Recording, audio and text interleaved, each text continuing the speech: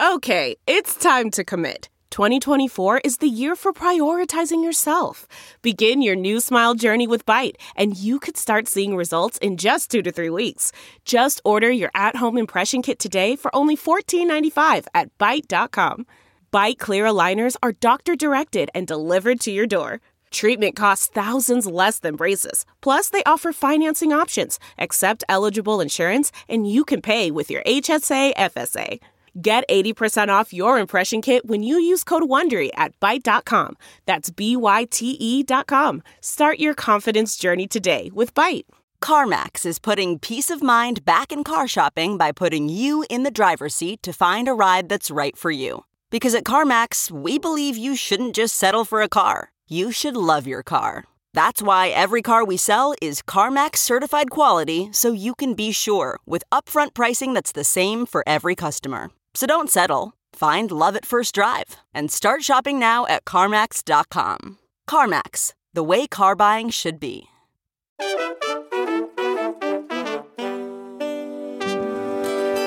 It's Friday, May 5th, 2023, and this is Markets Daily from CoinDesk. I'm Adam B. Levine, here again with Adrian Bluss for your Daily News Roundup. On today's show, we're talking Bitcoin, fishy numbers, top headlines, and more. And just a reminder, CoinDesk is a news source and does not provide investment advice.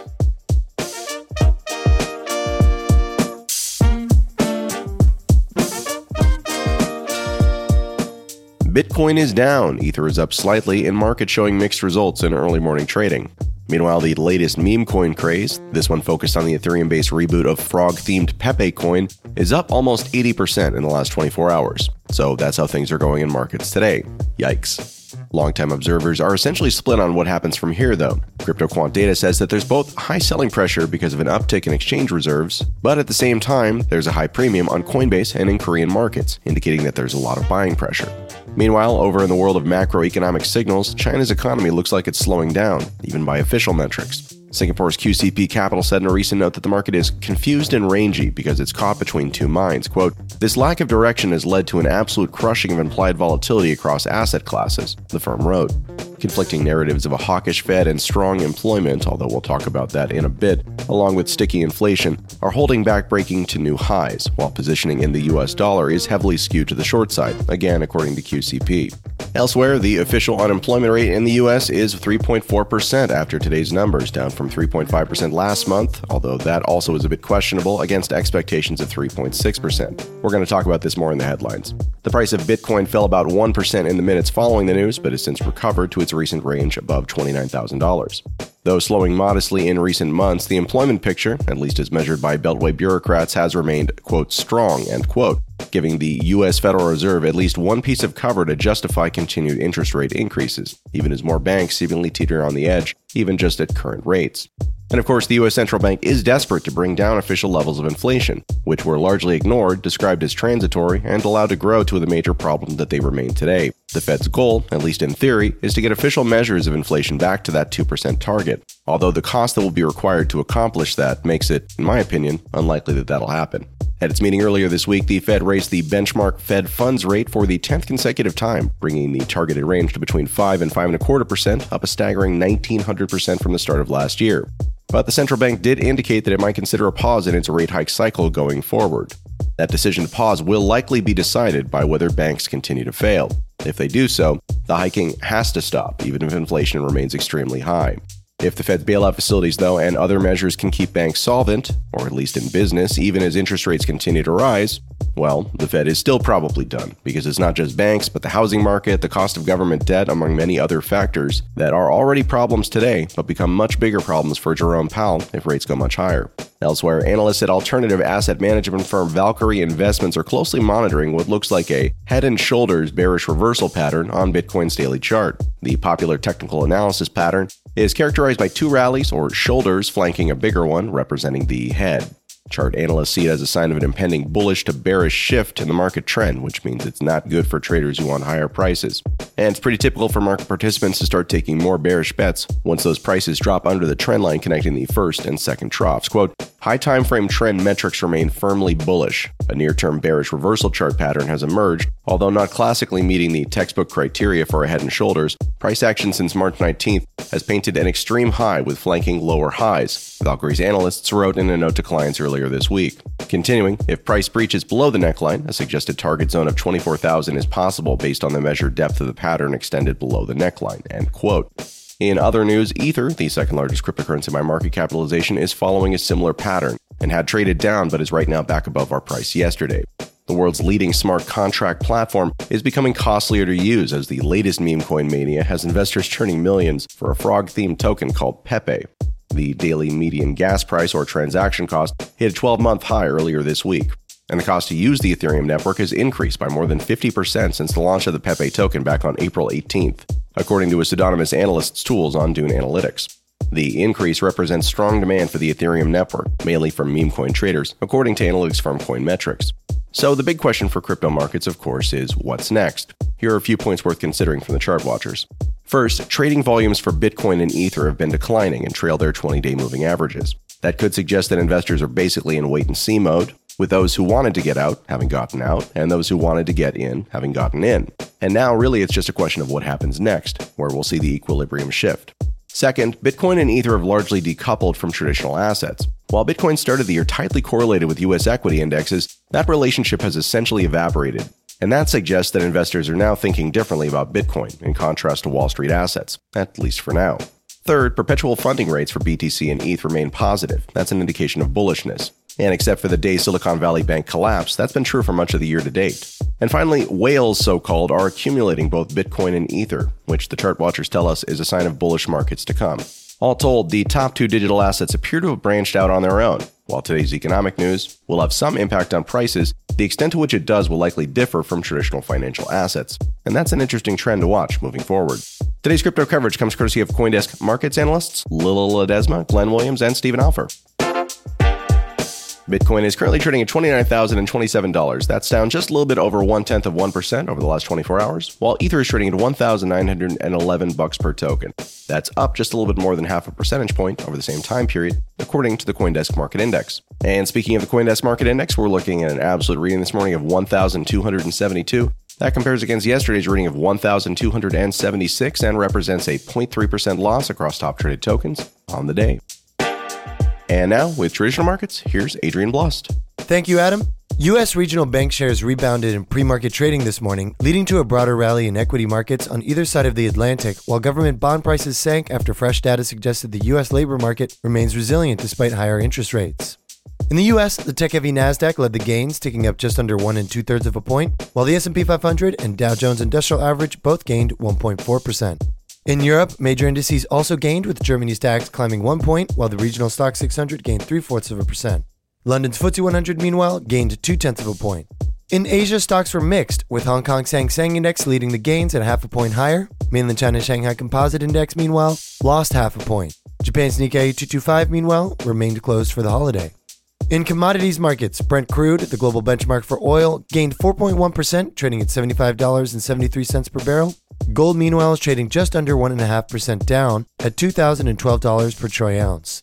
Today's traditional market coverage draws from the FT and MarketWatch. Thanks very much for that, Adrian. Stay tuned for after the break, and we'll dig into some top headlines. We'll be right back.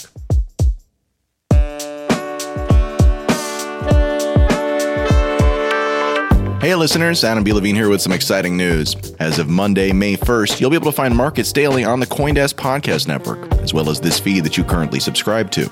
The CoinDesk Podcast Network actually is something that I started when I was a managing editor at CoinDesk and has tons of interesting content that'll take you beyond the headlines and provide a wide array of perspectives, which is something very important to me. We've got a very special program to share with you on May 1st to kick off this next era in the history of Markets Daily. So go check it out. Give it a follow. You'll find the link in the show notes. And thanks for listening.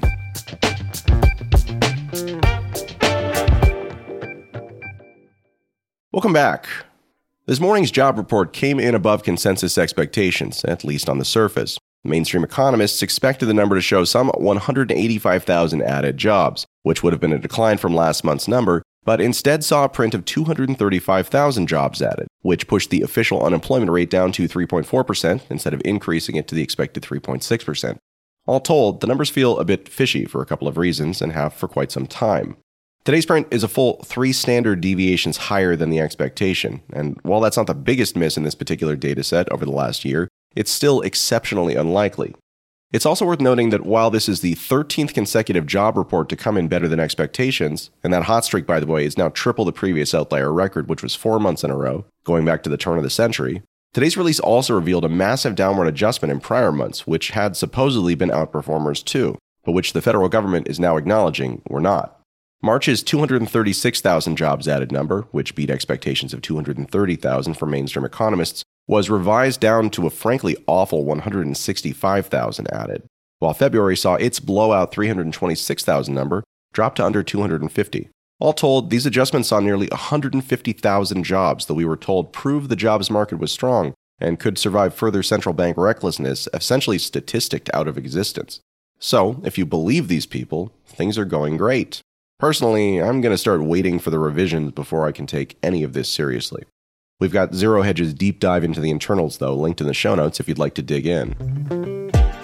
Meanwhile, the U.S. regulatory crackdown is pushing some American crypto firms to look for opportunities overseas. Too big to fail bank JP Morgan said in a research report out yesterday, quote, "The U.S. arm of Binance has called off its deal with Voyager, while Coinbase launched Coinbase International, a crypto derivatives exchange outside the U.S., as a proactive measure in response to rising U.S. regulatory pressures," analysts at the firm wrote. The crackdown has increased pressure on crypto firms, JP Morgan said, but more importantly, there's still no clarity on important issues such as Ether's status as a security, which will ultimately impact the cryptocurrency's demand and liquidity, and of course the ability for legal U.S. companies to build on top of it or otherwise use it. The regulatory clampdown has also, quote, "deterred institutional investors from engaging with crypto," end quote, and because of this, investors are buying gold rather than Bitcoin, as a hedge against a potential, quote, "catastrophic scenario," end quote. CoinDesk's Will Canny has all the details on this one. Elsewhere, French bank BNP Paribas is promoting the use of China's digital yuan by linking wallets to bank accounts. The South China Morning Post reported this morning. The bank's corporate clients will be able to connect to China's central bank digital currency, or CBDC, or ECNY as it's known, through a connection to the Bank of China system. The Bank of China is one of 8 banks authorized to handle China's digital currency business. The system will link clients', quote, "digital yuan wallet to their bank accounts," end quote, to enable efficient real-time and convenient use of the CBDC, BNP said in a statement according to the report. CoinDesk's Jamie Crawley reports on what is probably the most interesting story in central bank digital currencies. This will be one to watch. In other news, fraud claims against Alex Mashinsky are, quote, "baseless," end quote, and come from online misinformation, Celsius Network's co-founder and former CEO said in response to a lawsuit brought by New York State. In a Tuesday filing, Mashinsky's lawyers responded to claims by New York Attorney General Letitia James that he had misled investors about the now-failed crypto lender's financial health while he was chief executive. The complaint, quote, "parrots misinformation online about Mashinsky and Celsius Network LLC, borrows others' baseless conclusions, and demonstrates a fundamental misunderstanding of Celsius's business and Mashinsky's role therein," said the filing, which seeks to dismiss the lawsuit. That bankruptcy filing, which was made back in June, was due to the calamitous external events that were outside the control of Celsius or its CEO, the filing added. It alleges that James, quote, "cynically cherry-picks fragments of statements and sound bites," end quote, of YouTube videos made to reassure investors. CoinDesk's Shaq Schickler reports on another one of those stories that is, if you can't be a shining example, at least be a horrible warning. We'll see what happens with this one. And finally, bankrupt crypto exchange FTX wants to claw back nearly $4 billion in funds from similarly bankrupt Genesis Global Capital, the company said in a court filing Wednesday.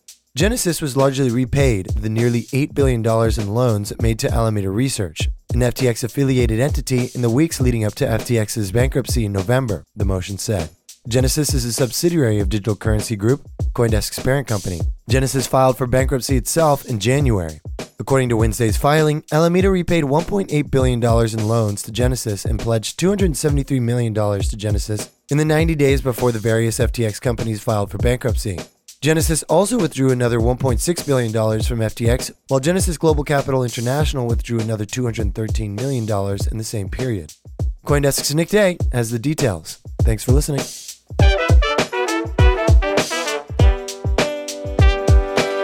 And that's our show for today. Thank you very much for listening. If you have any questions or comments, send the show an email at podcast@coindesk.com, or you can email me directly at adamlevine@coindesk.com. If you like what we're doing, we always appreciate reviews on Apple Podcasts or your preferred listening platform. This episode was produced by Adrian Blust and myself, with further support from the podcast team over at CoinDesk.com. Have a great rest of your day, and we'll be back tomorrow with another episode of Markets Daily.